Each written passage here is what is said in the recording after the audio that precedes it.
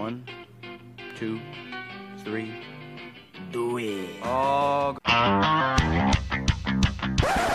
Case on a deep drop, steps up in the pocket. He'll fire to the right side, caught by Diggs. Stay up! Oh, he got loose! Oh, my God! 30! No way! Touchdown! Are you kidding me? It's a Minneapolis miracle!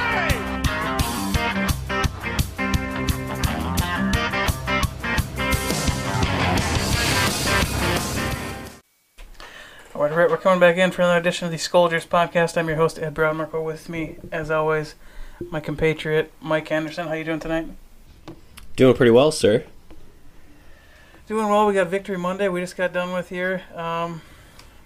Feels good, man. Feels good to be back in the win column again after a tough Green Bay loss week 2. But we're here now with the victory over Oakland. But, you know, as always, before we get into that, let's take a little look around the league and around the NFC North. What do you say? Yeah, let's do it. All right, so first thing I got, Buffalo is 3-0. So who in their right minds thought this was going to happen? Certainly not me, but you know, I've been accused of not always being in the right mind, so you know, can't really fault me there. But I think Josh Allen is, you know, came to play, and we saw a little bit at the end of last year. His ability to run the ball, you know, does make a pretty substantial difference in the game. And you know, thus far they've really been having some luck. Right, and you know, we just talked about this today at work as well.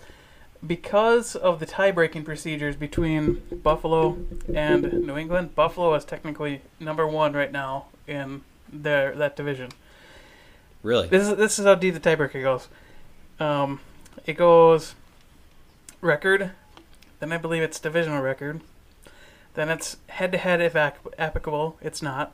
Then it's common opponents, which that also is not applicable. And then it goes to strength of victory. So that's the combined win-loss of the teams you've beaten. And because the Giants got their first win this week as well, which we'll get to next, their teams that they have beaten have been 1-8 combined versus New England's 0-9 combined.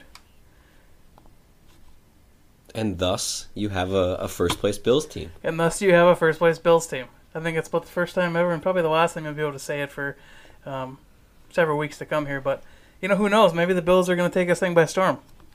Hey, you never know. There's some other teams that we're about to talk about that are, you know, playing a little bit better than I think a lot of people thought they would. Exactly. So one of those teams I think is probably about where everyone thought they were going to be, the Giants. Obviously this week they made the decision to sit down Eli Manning, start Daniel Jones. I think it's probably a little bit quicker than they wanted to. But it seems like he gave them a spark. They got some stuff moving. Saquon got hurt during the game, but they ended up eking out a win over a missed field goal from the Bucs at the last second there. Yeah, I think I saw they lose Saquon for 4 to 8 weeks, which, you know, benefits the Minnesota Vikings. Of course, we always talk about how we don't want injuries to happen really for any team, but it would appear that they will be without him coming up here in a couple weeks. But I think, yeah, Daniel Jones really injected some life into that team, and you know, you see that from time and time again, right? You know, if you have an Eli Manning or a quarterback that's just consistently not performing to a high level, and you bring in someone young, you know, you're seeing it a little bit with Jacksonville. You're seeing it now with the Giants. I think Arizona is playing a little bit better than a lot of people thought. Kyler Murray. So a quarterback can really you know, inject some energy that really flows throughout that entire team. And you know, I think it's unfortunate that Barkley's out, but the Giants appear like, hey, maybe with Jones at the helm, it might not be as easy a win as a lot of teams might have thought.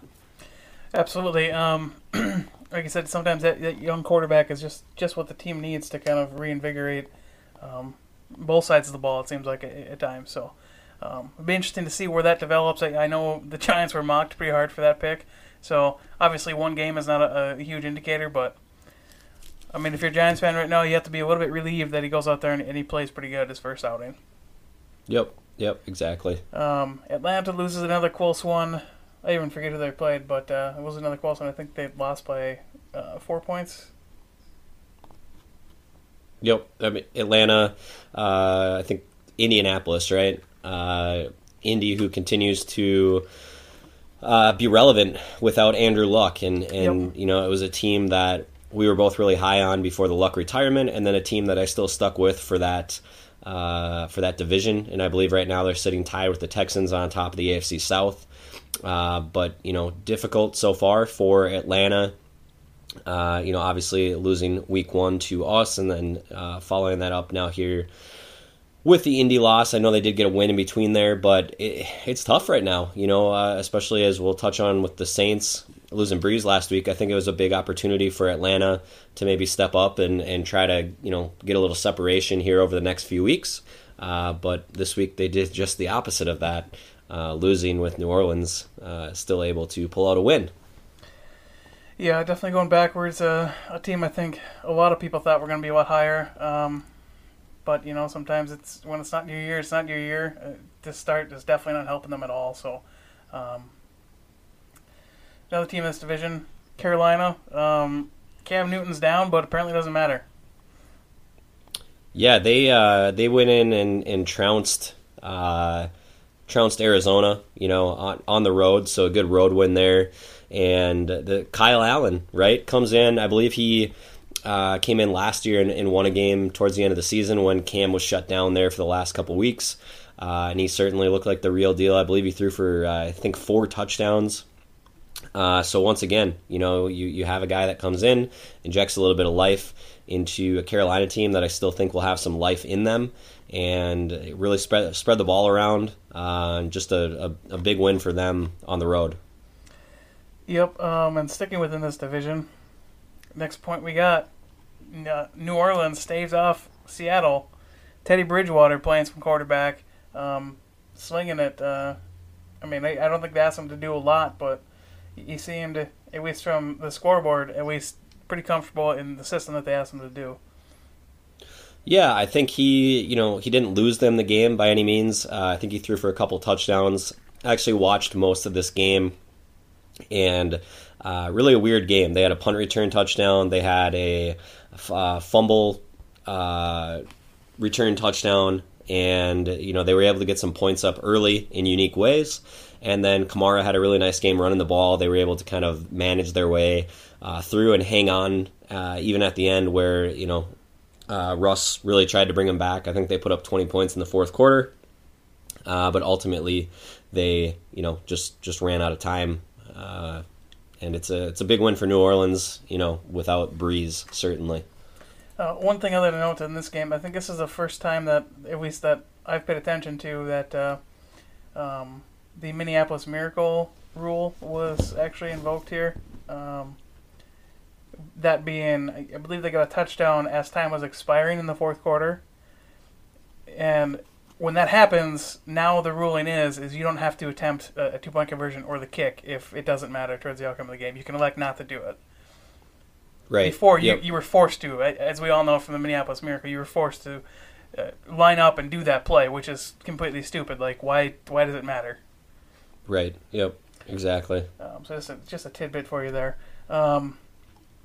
Next one on the list, San Francisco, 3-0, beating Pittsburgh. Obviously not a super quality opponent this year. They're 0-3 without Big Ben, without Bell, without obviously without Antonio Brown. But San Francisco 3-0, kind of the start I think is ideal for them, especially not having Jet McKinnon again for this whole year. So look out NFC because they're coming.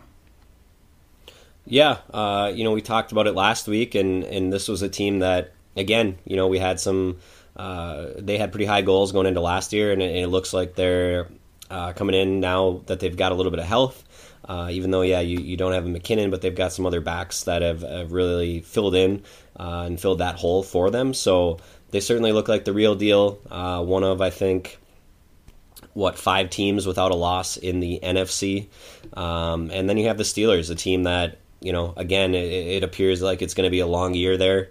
Obviously, losing Big Ben for the year, the last piece of the killer bees, if you will. I think they're really going to have to take a long, hard look at how they can right the ship in the next year or two and really turn turn things around, because you have in that division a Baltimore team that's pretty young, looks the real deal with Lamar Jackson. You have Cleveland, who they've struggled here a little bit to start this year, but I think overall Cleveland would probably be on the rise in the minds of many.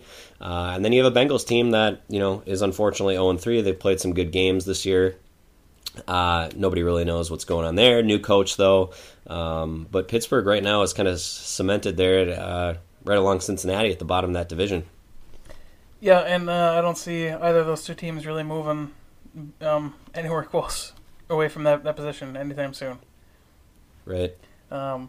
Last one here I got on the West, and feel free to add more, but Cleveland completely botches, I think, the end of this football game against the Rams. Pretty tight game, tighter than I would have expected. It was within one possession the entire game. At the end of the game, you're looking at a punt and interception. I think the Browns intercepted, and then another interception to end the game, I think, on the fourth down play. I don't know what to say there. I think it's just the play calling was poor from Cleveland's side of the ball. It didn't make sense in the situations they were in. Yeah, I think they had a 4th and 9, and they ran the ball. It just, maybe it's part of the growing pains, if you will, for Cleveland. Certainly a game we would have loved for them to win, to get the Rams a loss. But Cleveland's sitting at 1-2, and it's a team that was kind of a trendy Super Bowl pick. A lot of talent there on both sides of the football, and thus far they have not lived up to expectations.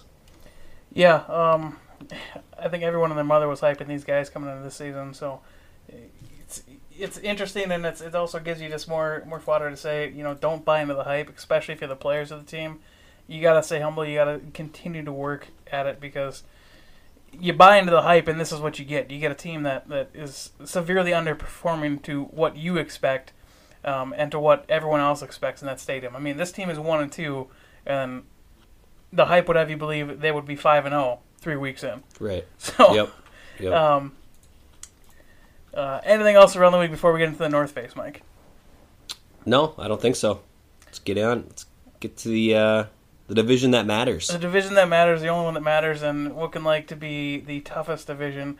I think overall, the NFC North has got, beyond the West, I think it's got the highest total wins right now of any division, like the second total wins in any division. So, could be one more after the Bears get done playing here tonight. But, start off with Green Bay. This week they edged out Denver. They didn't really look that great, honestly. Like, their offense still does not look great. I mean, Denver is not a very strong defense, so you'd figure they'd put up more than 27 points. Well, I think Denver still has some pieces there, right, to try to generate pressure. I would agree that, Green Bay's defense continues to be maybe what's shining overall. I think the offense has, through some bad plays by whether it be the Vikings or the Broncos, been put into a couple situations that Aaron Rodgers has capitalized on. But I think that's the real question here is can Rodgers turn it around, and can this offense play to a really high level to pair with what looks like a legitimate defense? Now, I know we're only through 3 weeks, but certainly appears that all those investments on the defensive side of the ball are going to pay dividends this year for Green Bay. Yeah, absolutely. I'm just looking at the game breakdown because I didn't get a chance to watch this game, but you had almost 2 back-to-back touchdowns, one at the end of the half and one basically to start the second half, that were gained from fumbles by Denver.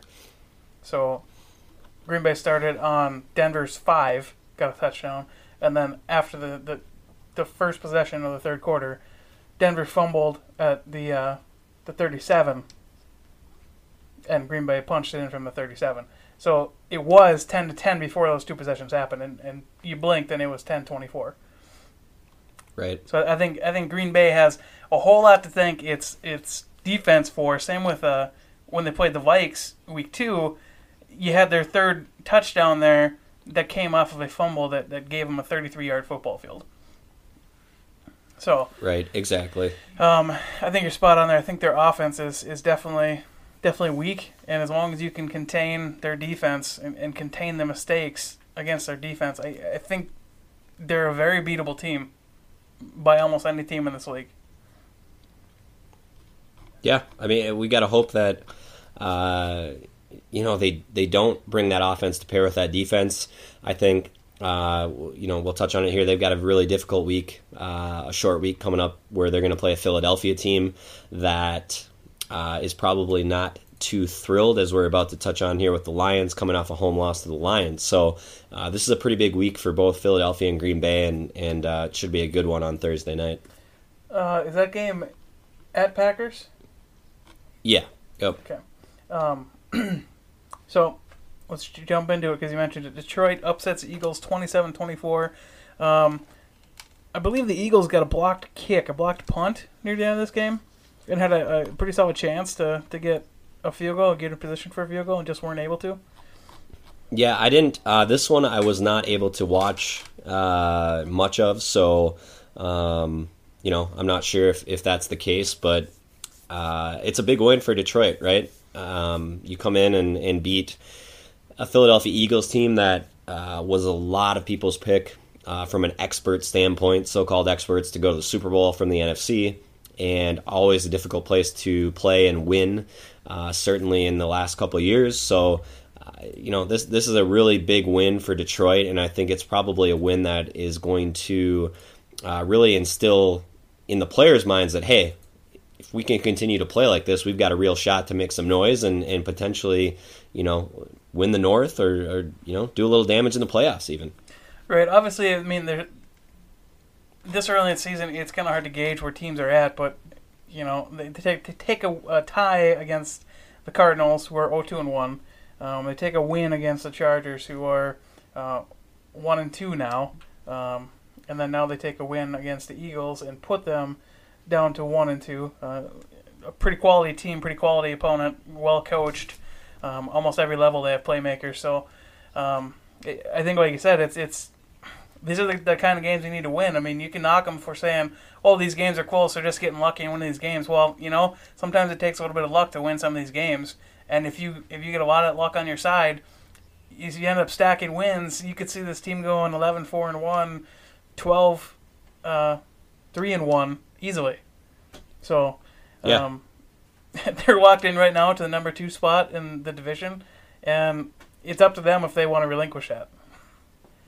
Yep. No, it's they're going to be a tough out, and assuming they maintain the health, it's a decently rounded football team. So we'll get to see them here in a few weeks.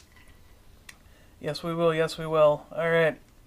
Last team on our list is Chicago, and they are playing right now against the Washingtons. So they're currently up 21-0, so I don't think they're going to lose that game. Yeah, I would agree.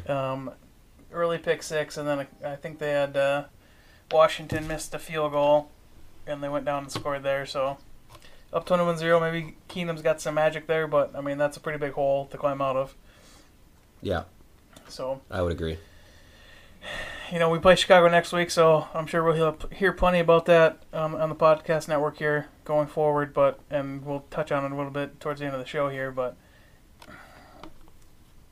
I mean, Chicago still to me looks very beatable. As long as you can contain their pass rush and run on them well, which I believe the Vikings can. We'll touch on that more later. I mean, I'm not scared of anything on their offense. Nothing there gives me chills down my spine. You can get after Trubisky. Yeah, I think you got to get after Trubisky. They do have some talent at the running back position, but if Trubisky can't get it going, it's hard to be one-dimensional. Now, Minnesota is trying to prove that you can be, but the big thing there is it's tough to win in Chicago. Yep. We historically have struggled. I think I looked and we're 3-15 in our last 18 trips down there, and it's just a tough place for whatever reason for the Vikings to go win. So, as you mentioned a little bit more on that at the very end here when we preview, but it looks like that's going to be a pretty big game with both teams being 2-1, I believe. Yes, we'll both walk into that being 2-1. So you could easily see this being a fight for the division if Green Bay ends up taking a loss to the Eagles. Like we said in Detroit, who's Detroit playing next week? Kansas City. So you can easily see Detroit 2-1-1, Green Bay 3-1, and whoever wins between Minnesota and Chicago is currently the top of the North. Yep. So exactly. It'll be interesting to see exactly how that breaks down. But anything else with the North face before we close that out and start getting into the Vikings recap? No, let's jump into the Vikes. Big win. Big win at home. Pretty much the same blueprint as we did versus Atlanta, which was nice. Get up early, get a good lead, just pound the rock. I think in the fourth quarter we didn't really throw a pass at all because we didn't need to. But starting off with special teams, Chad Beebe, another muff punt. I think there was at least one. I thought there might have been two that were kind of sketch. So I don't know where we go going forward there. I mean, I don't think we're going to be in a situation where we're going to bring back Sherrills, even though, he's a free agent and available. I just don't see us doing that. And I don't see who we put back there. I mean, maybe Hughes is back now, so maybe we test that out a little bit. I don't know.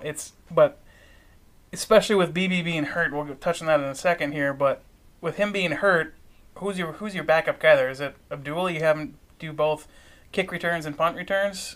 It's going forward, I don't think BB is going to be the guy at punt return very, very much longer if he keeps on muffing these punts. Yeah, I don't know if you do. I mean, that would be the first one that jumps out to me, right? It'd be Amir Abdullah, maybe a Mike Boone. Maybe I think we entertained, BC Johnson a little bit, but I'm not sure. But I would agree with you. It's a bit concerning here that, we've had a couple muffs, and you just can't afford, this team can't afford to, no team really in the NFL, to turn the ball over right there, because typically it's going to mean great field position for that other team. And, it looks like they might need to make a change there. Who that is, I'm not sure. I'm assuming that's going to be something they're going to work on quite a bit this week in practice. Yep. Not sure if they're going to give him, one more look and say, listen, kind of last chance here, or if you just make the change right now. Like I said, I think part of that might be solved because it sounded like he got carted off the field somewhere late in the game. So I think he injured an ankle or something. But I wasn't able to gather much information from that. So we'll see exactly where that pans out. So we might be forced to make the decision, and then that decision might just pan out to be he's strong enough as a punt returner, we'll just keep him there, and BB, you're not doing it anymore. Right. Second point on special teams, Bailey was actually solid. No missed kicks. He was. Had 2 field goals, I believe, right? 2 field goals, 4 extra points? Yes. So, 50-yarder, and I think like a 30-something yarder, 4 extra points. Did a great job there, and I guess it's, if you saw our exchange on Twitter, not something I've necessarily been worried about. I think, Bailey should continue to get better and better. Now, BB was doing, no, he wasn't anymore, right? It's, we don't have him as a part of that package, so not a huge loss it's there. that's holding there. Right, okay. So, you don't really lose anything there. And it's just nice to see. I mean, we're going to need him probably this week coming up against the Bears. I would expect that to be a much tighter game than the 20-point victory we saw here on Sunday. So those are the games where you really need him to come out and make sure that those field goals are going in. Absolutely. Small point to that as well. Daniel Carlson doinking a 51-yarder off the right upright. I don't know what it is, if it's just U.S. Bank Stadium or just being around Vikings players that he can't make them, but I think that broke a streak of like 17 for the last 17, something like that. I think I saw he was 18 for 19 overall for field goals since the Raiders picked him up, but that was kind of fun. I know you could hear kind of the booing, and then he hit the upright and the cheering, and it is what it is. We probably didn't need the fans to necessarily do that, but The only reason, understand why I say it's okay is because like he basically cost us the playoffs last year. No matter how you want to shake it out, if we don't tie versus Green Bay, we're 9-7 and we get a playoff spot. So yeah, he cost us the playoffs last year. You know what he's done since? Hey, great for the guy. You know what? Go have your career, fine. But when you're in my stadium and you miss a 51-yarder off the upright, you damn right I'm gonna cheer. Yeah. All right. Special teams wrapped up there. Don't think there's much else to talk about there. So after this break, we'll get into the offense, the defense, and a little bit of a Bears preview. All right, we are coming right back in here. Talking about the offense now. Vikings versus Raiders recap. So, as we know, we didn't have a great quarterback outing against Green Bay. I think the first drive in this game was kind of a microcosm of Kirk Cousins and being able to kind of get over that hump and maybe right himself a little bit mentally and going forward. You know, I think the first play from scrimmage the Vikings had was kind of a botched handoff, kind of fumble type thing, right? So yeah. You do that, and then you go down and you roll towards the touchdown. You start making some nice throws there on some third downs. I think we got a little bit of help with the penalty on the third down, which, you know, sometimes you need that, and that's what it takes to get you down the field. Happens to every team. But I think it was a great rebound drive, you know, from the abysmal performance we had last week on offense. I mean, that's all I got to say about it. It's just, I think, a great way to start out the game and to continue to get Dalvin rolling. Yeah, I mean, it was really, you know, Dalvin, again, as a common theme here, he's just been unreal. I believe he's got the most rushing yards in the NFL thus far through 3 games. By a pretty healthy margin, too. 3 for 3 and 100-yard rushing games.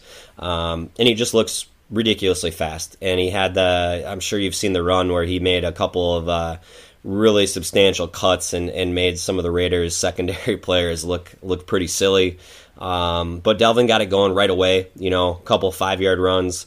Cousins was able to find Diggs. I believe he also found Irv Smith, I think, right out the gate. And then ultimately, you know, throwing a nice pass to Thielen. Actually, I thought one of his nicer throws to the right corner of the end zone for, I think it was, a 35-ish yard touchdown. And Bailey comes in, kicks that extra point. Boom, 3.5 minutes into the game. Vikes are up 7-0. And, you know, luckily at that point, defense comes in, you know, force a big 3 and out, and we start rolling again. But back to your point, yeah, I think Cousins comes out kind of, you know, trips over himself or over the lineman there, and everyone's got it, you know, well, here we go again. But right down the field he goes. I think that was great for all involved. And ultimately, it pretty much continued for the rest of the game. Yeah, Delvin's so fast. He's so fast, he makes fast people look not fast. Yeah, you know, I couldn't say more about... We could do an entire podcast on Dalvin Cook. I mean, the kid is just special. His vision and the way he cuts and the way he's resistant to tackling is just... It's amazing. And what we've done with Dennison and Kubiak in this run game system has been nothing short of a revelation. I think last year we were like 32nd in rushing. And this year I think we're the number 1 rushing attack. So that turnaround is not just personnel, because we only have 1 new lineman. Well, 2 new linemen with Klein, but it's not all personnel. Dalvin was there last year. Most of our line was here last year. It's the scheme. It's the play calls. It's all of that whole package working together. And we see the results once this gets rolling. And we haven't faced a team yet that can stop it. Right, and I think we'll get a good test here next week, right? You know, you're going to get a pretty solid defense in Green Bay up front. And, Chicago. You know, I believe they've been difficult to run against, so I'm excited to see that matchup here on Sunday afternoon. But yeah, thus far the Vikings have looked really unstoppable from the run game, and ultimately, you know, I think everyone listening probably agrees, had we just run the ball 1 or 2 more times last week, you know, this is probably a 3-0 football team that's really been unstoppable rushing that ball. I look at it this way. The Vikings defense and more or less the offense with the run game has been dominant 11 out of 12 quarters of football this year. Completely dominant. I don't think you can argue that. There's 1 quarter on defense where we gave up 21 points. Everything else was in garbage time. Yep. So this team is incredibly good, and I think one bad game against a divisional opponent on the road isn't really going to move the needle for me at this point. Right. So, like I said, we got to take care of business with Chicago. We'll get into that in a moment here. So, like I said, Dalvin Cook special. Moving on though to what's making Dalvin Cook special, the O-line, man. Bradbury posted an ever-increasing grade. He's getting better and better each week here. And Klein, who was removed from the game with a concussion, has also been completely the player that we thought he was when we signed him in free agency from Tennessee. So I think those two pickups right there alone are what's kind of driving this line in run blocking and also bolstering it in pass blocking. Yeah, I mean, I think again you're the offensive line guy. It's been good enough. It's obviously excelled from a rushing standpoint, and I'll be really curious. We're going to touch on here a little bit down the bullet points on the passing game. What is this going to look like going forward? Is it sustainable to continue to try to run like this for 16 games? Or do you worry about, your team breaking down, Dalvin breaking down, the offensive line breaking down? I got a couple questions here I'm going to throw at you as we get to that point, but I mean, thus far, they've really done a great job from a, rushing standpoint. Right. And it's the only time will tell if that can continue. I think it can. Fan question here, as we're talking about O-line. Reader is concerned, or listener is concerned, that we drafted the wrong O-line in round 1. Bradbury might lack strength and gain more weight in the next offseason, but in the end it comes down to if he can handle the DTs in this league, and honestly, I think the answer is he can't. Change my opinion with your optimism. Here's the thing. He can, because the lows we've seen haven't been that low, but the highs we've seen have been super high. So obviously you want consistency out of your O-line. You want him to consistently be beating and handling those guys. But when you're looking at this thing as a whole, you've seen through 3 games, you've seen him progress, get better in each facet of the game. You've seen him win more often in each facet of the game, and you've seen him get stronger in each facet of the game. So you give this guy a complete offseason where he can actually get strength and he can handle these guys' bull rush. I think you're going to see an amazing center in this league. Like I've said before in this podcast, Jason Kelsey level center. I think that's where this guy is headed. He's got the technique, he's got the mentality, he's got the instincts when it gets to the second level to make those blocks, to sometimes even take 2 defenders out of the play with just how he's blocking the play. So he's got the instincts, he's got the technique. Those are the hard things to teach. If he already knows how to do those, the next bit is strength, and you can gain that. Well, and listen, he's done it at a high level, right? He's I think a 4-year starter in college, ended up winning the best center in college football last year before he came out. This is a guy that's played against some good college teams. So I think I understand the concern, but you also need to look at the fact that we've played against some pretty damn good defensive tackles through the first couple weeks here, and it's certainly not going to get much easier coming into this week. But I think give the young man some time to develop. Yes. I think he's going to get better and better. He seems like the kind of guy that is going to get better and better every single week and learn from his play every single week. So I'm optimistic. I'm with you. I think we made the right decision in round 1, and I think it's really going to pay dividends for years down the road. Absolutely. I mean, if this is a guy you can plug in here for the next decade, I think you're set here, man. This is everything we thought Burke was gonna, or not Burke, Khalil was gonna be, like a blue chip guy that you could plug in for the next decade and a half, and be done with it, not have to touch that position again. So time will tell, obviously, but I feel really good about the pick. I loved the pick when we made it, so we just got to keep rolling, keep improving for Bradbury. Yep. Next point here, Irv Smith breaks out, man. Had a couple nice catches, stretched the field a little bit. Yeah, he had a great game, right? Ended up playing close to 50% of the offensive snaps. Certainly not quite to Kyle Rudolph. I think Rudolph was up around 87. But Irv Smith looked good. He looked fast. He looked athletic. I believe he led the team in receiving yards, he also his biggest play, I believe, was called back from a penalty. 3 for 60, and then it would have been even more, like you said, with that penalty. Yeah, I think that one that got called back was close to a 30-yard gain as well. So, yeah, great playing by him. I think we touched on it in the preseason, basically saying that we envisioned him making a few big catches this year, in some big spots. But, after watching this game, my question to you is, do you think that, the Vikings are seeing this day in and day out in practice, and maybe they're going to try to carve out a bigger role going forward? I think right now, if you look at the hole that's in the wide receiver 3 position, especially if BB misses significant time going forward, I don't see how you don't get him more involved. Because clearly he's got the speed to get downfield like a wide receiver. So I don't know why you wouldn't leverage that. Because you can put him in packages where a normal tight end would line up, and then he can just break loose. He's not like a Kyle Rudolph, who, no offense to Kyle Rudolph, but he's not fast. He's not. He just isn't as fast as Irv. Irv can beat him in a foot race all day long, and twice on Sunday. Right. So, right. Yeah, I think you definitely put him into more packages where he's reading as that wide receiver 3 with the alignment maybe shifting a little bit. And I only see this getting better. I mean, obviously, if you're sitting here and he's your top receiver, either Thielen and Diggs are completely covered, or I don't know what's going on there. But as long as he's making plays, he's making catches, he ain't not doing bad things like drops and fumbles. Keep feeding the guy. He can clearly go get the ball.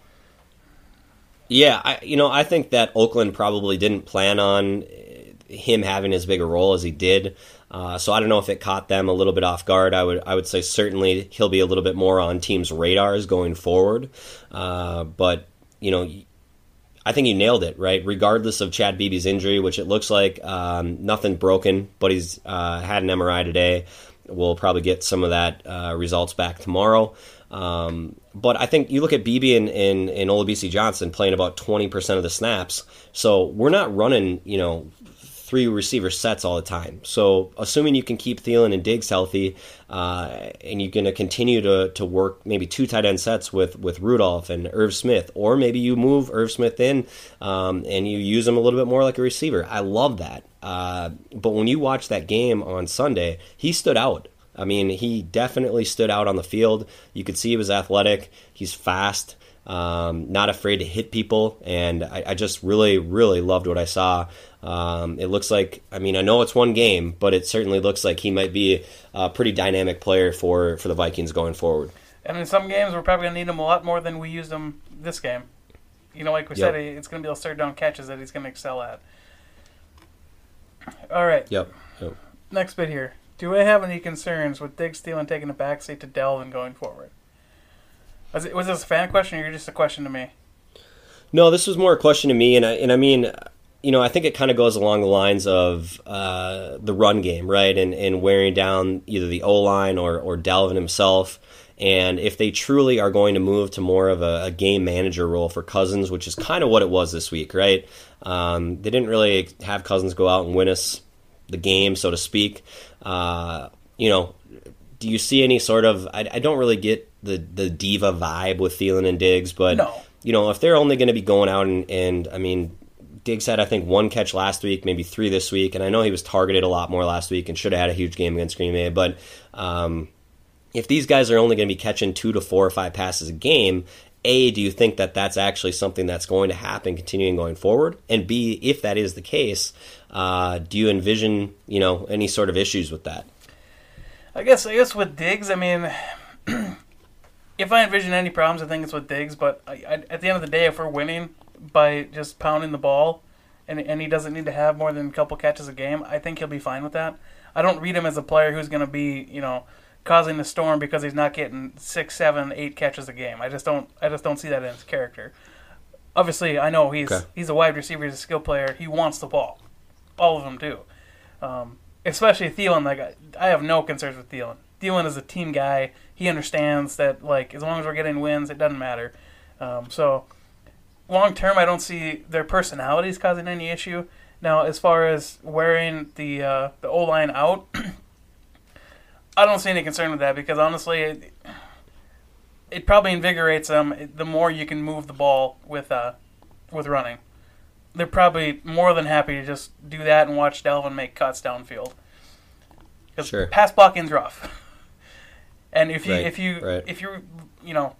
let your guy get sacked, let your guy get hit, all of a sudden now you're just like you're in the mental game against yourself. Like, so as far as that, I'm not really concerned about that long term. The only thing I'm concerned about is Dalvin Cook's health long term.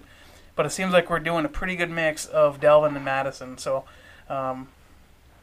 they're both running pretty effectively. I think Dalvin in this game 6.9 yards per carry, Madison 4.8. So they're both extremely effective with the ball. Either one of them, I think, can run behind this line in this scheme. Yeah, no, I would agree. Madison continue to look, excellent, and I think we've got a great 1-2 punch. And let's just hope that we can really maintain the health of those two guys. I'm assuming as we move forward, they'll probably try to get Madison some more reps, especially in games like this, right? You got a 20-point lead.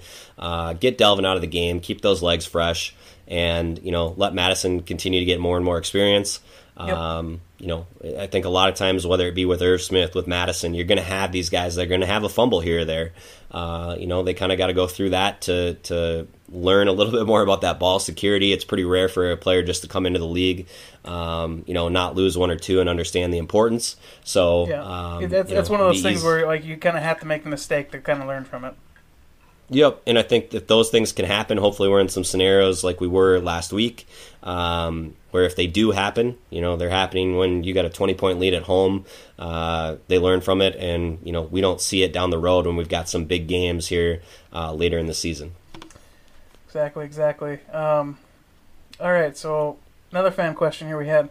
Wide receiver depth going forward. Do we add someone regardless of BB's injury status? I would say yes. It just makes sense right now because I think on Sunday the only reserve wide receiver we had was BC Johnson. So yeah. I think if BB's out, you need to have someone else in there because injuries can happen pretty quick. And you lose two of those guys, all of a sudden now you're down to one wide receiver and a tight end that's maybe sometimes a wide receiver. So I wouldn't be surprised if we elevate someone from the practice squad, bring him in. But yeah, I would expect us to sign in a wide receiver. Yeah, I would agree with you. I think the fact that they've already been looking, it seems like every week they're working out different receivers. Seems like this was already something on their radar. I know the question is regardless of BB's injury status, but I think I tend to agree with you here that you probably need to get one other guy in, regardless of how that shakes out, if he misses time or not. Exactly. Anything else on the offense, Mike, before we move on to defense? No, offense looked good. I think big test, right, coming up this week against Chicago, what should be a much better defense than we faced here with Oakland. So let's keep it moving. Let's keep getting better, and hopefully Cousins, can just keep building. That's what we need. Yeah, I put this out on Twitter, and it got some mixed reactions, but at least my psychoanalysis of Cousins in Green Bay was he gets outside of his own decision-making process when he thinks he needs to make a big play. And he needs to stop doing that.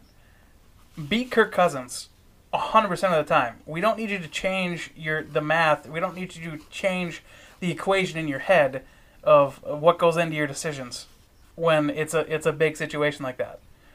All right, so to put the analogy in my field, so I'm an engineer, right? So almost everything I do has got some kind of equation linked to it.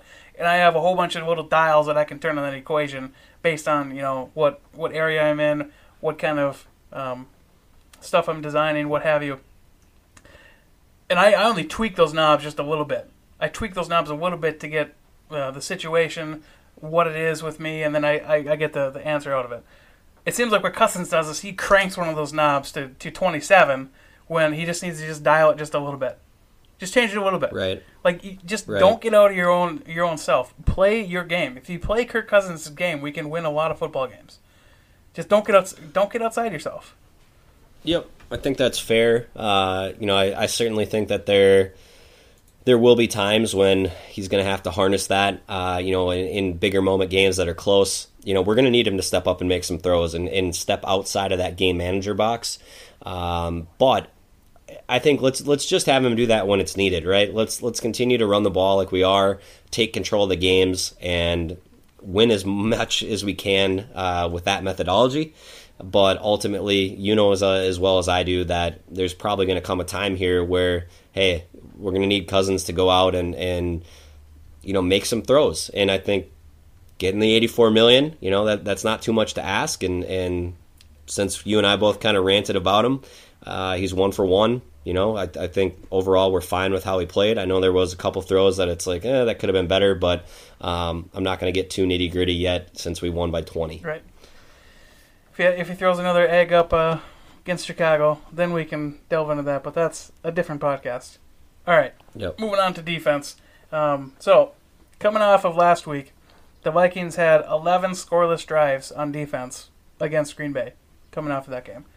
We had 3 coming into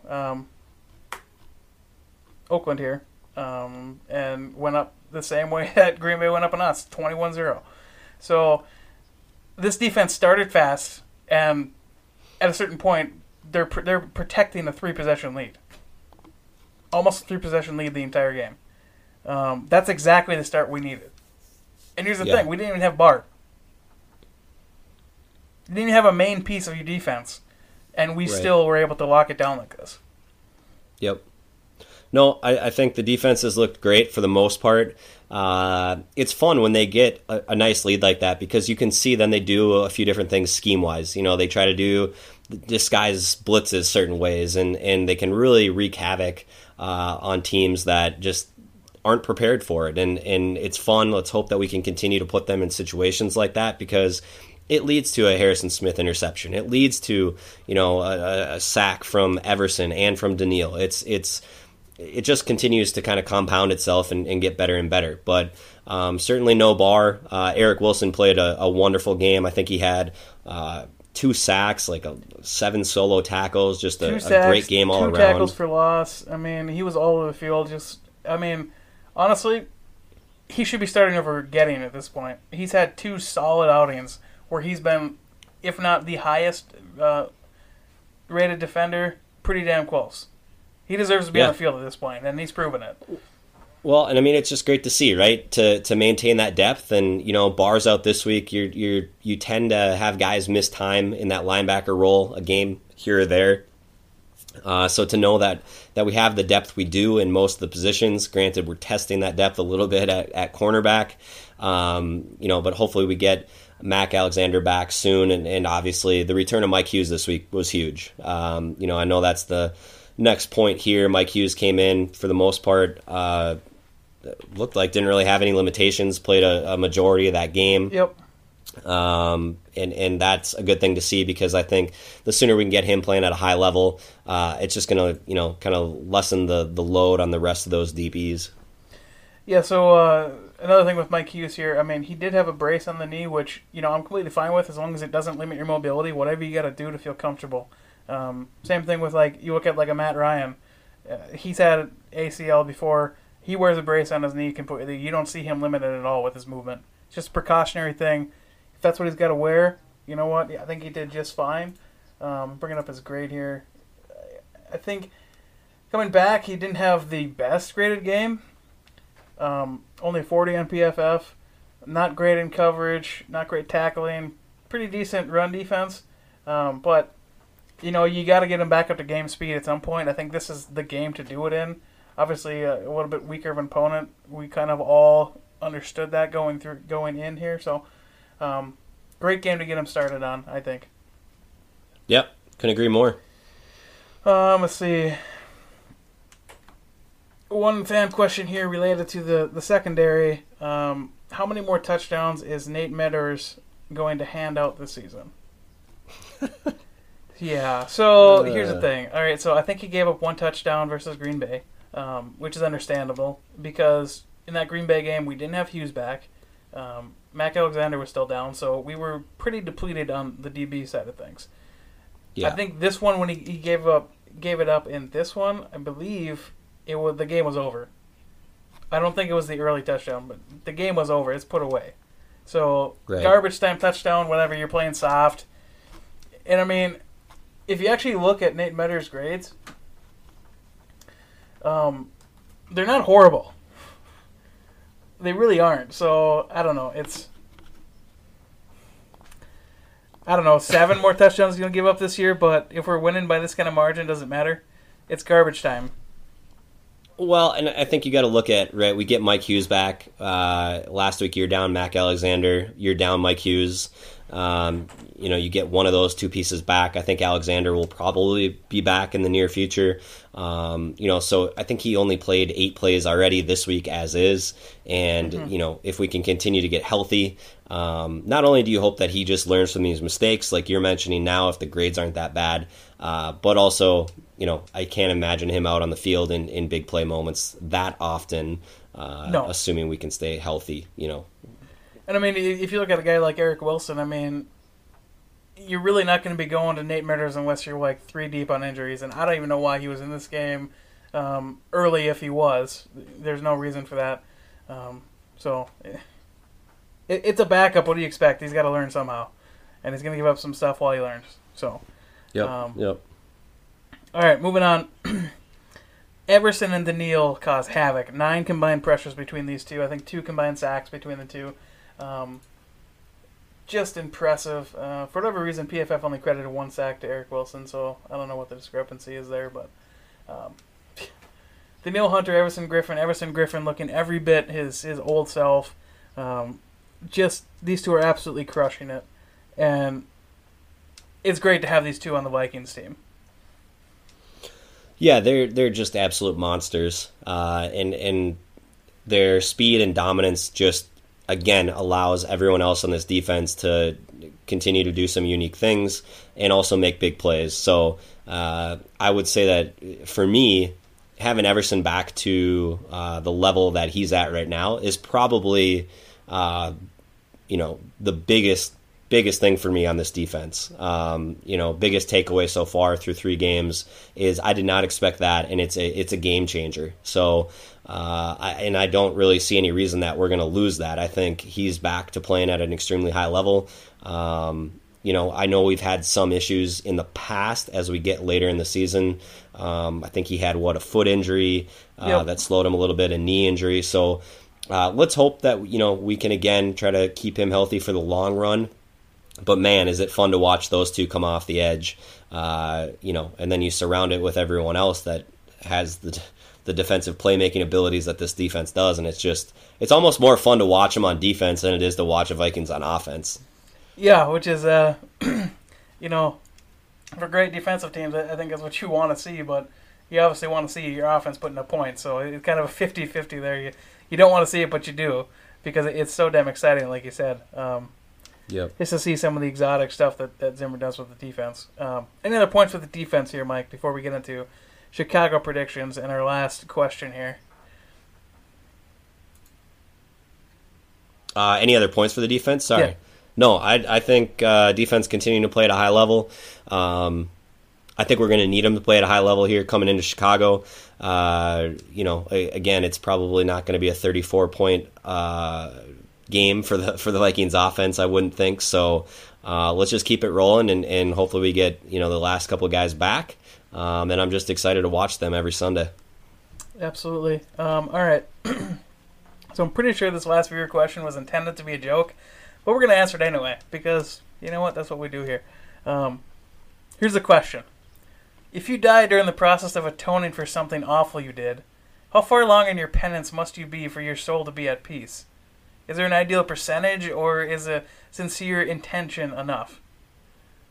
So for me, I think, intent is really what drives what a person does and how a person is viewed. So if your intention is to fully atone for something and you've worked towards that and you die during that, I think you're good.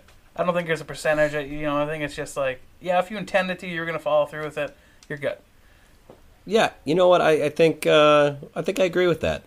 I'm gonna go with you on that one. Yeah. So basically, you ticked the meter just a tiny bit, and you're good because you intended to, and sucks that you died, but hey, at least your soul's gonna be at peace, right? That's right. All right. Chicago predictions, Mike. So, Yeah. like you said earlier, something like 3-15 in their last trips to Chicago. So obviously, tough place to play. Doesn't really change, but at least we get them early in the season, so it's not going to be super cold. So it should be a fun game. A lot of things we gotta try to do. We gotta try to stop their pass rush. Hopefully, establish the run as best as we can, and just going to limit the mistakes that Kirk Cousins has access to. Yeah, I think, you nailed it there. We need to try to, basically mirror the game plan this week, right? Just have a nice drive, get some points on the board early. Hopefully that allows the defense to settle in. Obviously, we've seen Trubisky, when he gets flustered, is not a very good quarterback. If you can kind of take the wind out of his sails early, I think it's a great opportunity then to just continue to build on it. But then we've seen the other side of things too, right? Right now, they're up 28-3. Trubisky's 21 for 24 with 3 touchdowns. So you need to avoid, the ability for him to get it going. And ultimately, Cousins needs to go win a big-time divisional game on the road. He's got to prove it. He's going to be facing off against a winning team, which we all know his record there against winning teams. It's kind of a semi-prime game because it's in the afternoon slot, so it's going to be shown on a lot of television screens. So what can you do when we call on you to make that third down throw, to make that long catch, to maybe put us tied with them? What can you do? Because we're going to need it this game. I have a feeling we're going to need a pretty solid game from Cousins and no mistakes. Yep, I would certainly agree with that. So I think Chicago's favored currently by 2.5 points. So what do you got score prediction, Mike?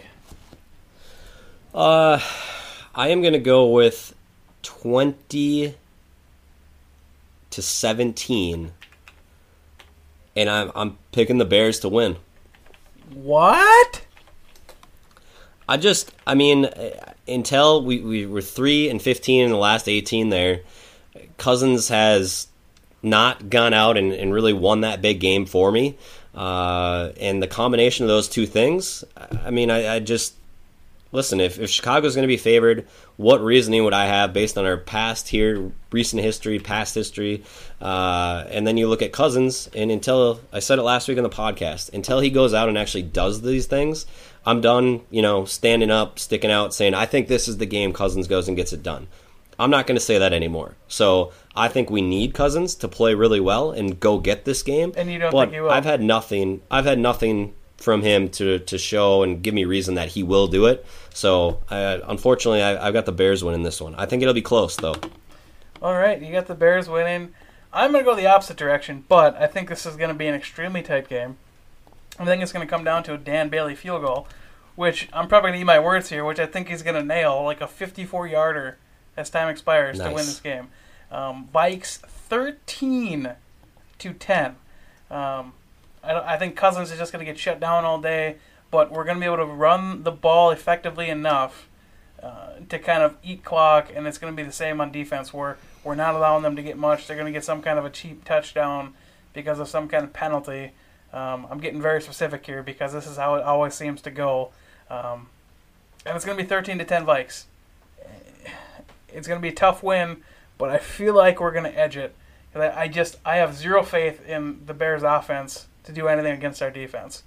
But on the contrary, I also have very little faith in our offense to be able to move effectively against this Bears defense. So, okay, both games we're predicting within a field goal, and somehow you're just going against the Vikings here. I can't believe it, Mike. Might have to take away your Skoldiers card here. I don't know. I'm not here to be the homer. I got to be realistic, and I need them to step up and show me something. And I can't keep just expecting them to do it. I actually need to see it happen, and hopefully they prove me wrong. I've been joking. I was going to put some money down on the Bears to win this game, so I'm happy either way. If the Vikes lose, At least I win some money. So I might have to do that. We'll find out. We'll see. There you go. Anything else here, Mike? Across the board. Oakland recap. Chicago preview. Anything? No, I think it's a big game. I want to see, continued effort, continued success no lapses on either side of the ball. Let's clean up the special teams. I think penalties, we didn't touch on that. Again this week, we had a fair amount of penalties. So I don't believe it was at the 10, the double-digit number that they had been averaging, but I think they still had 6 or 7 penalties. So still need to continue to clean that up. Obviously took a big play off the board for Irv Smith. And a couple other times that was a problem. So that would be the only other thing that just popped into my head. Let's try to clean that up. Absolutely, 100% agree. But we'll find out if we can. And just, a few short days here. We're going to be there. And we'll know exactly what's at stake by the time we play. So that's going to do it for us here at Skoldiers Podcast. Part of the Climate Pocket Network on Daily Norseman right now. All your podcast locations. I almost said all your iTunes locations. iTunes, Stitcher, Spotify, all those places were there. I'm at Nomox7. I am Muskie_Mike. On Twitter. I put out there before we do this, I put it out a little bit later today than I usually do, but to give us questions. So continue to give us these questions. I think we love answering these questions. At least I know I do. It's good to interact with you guys, see what you guys are concerned about, and try to either put your concerns at rest or, to kind of raise the valid questions that you guys are raising. So continue to do that. But I think that's it, Mike. Skol Vikes, let's go get it here. Yeah, big game. Skol.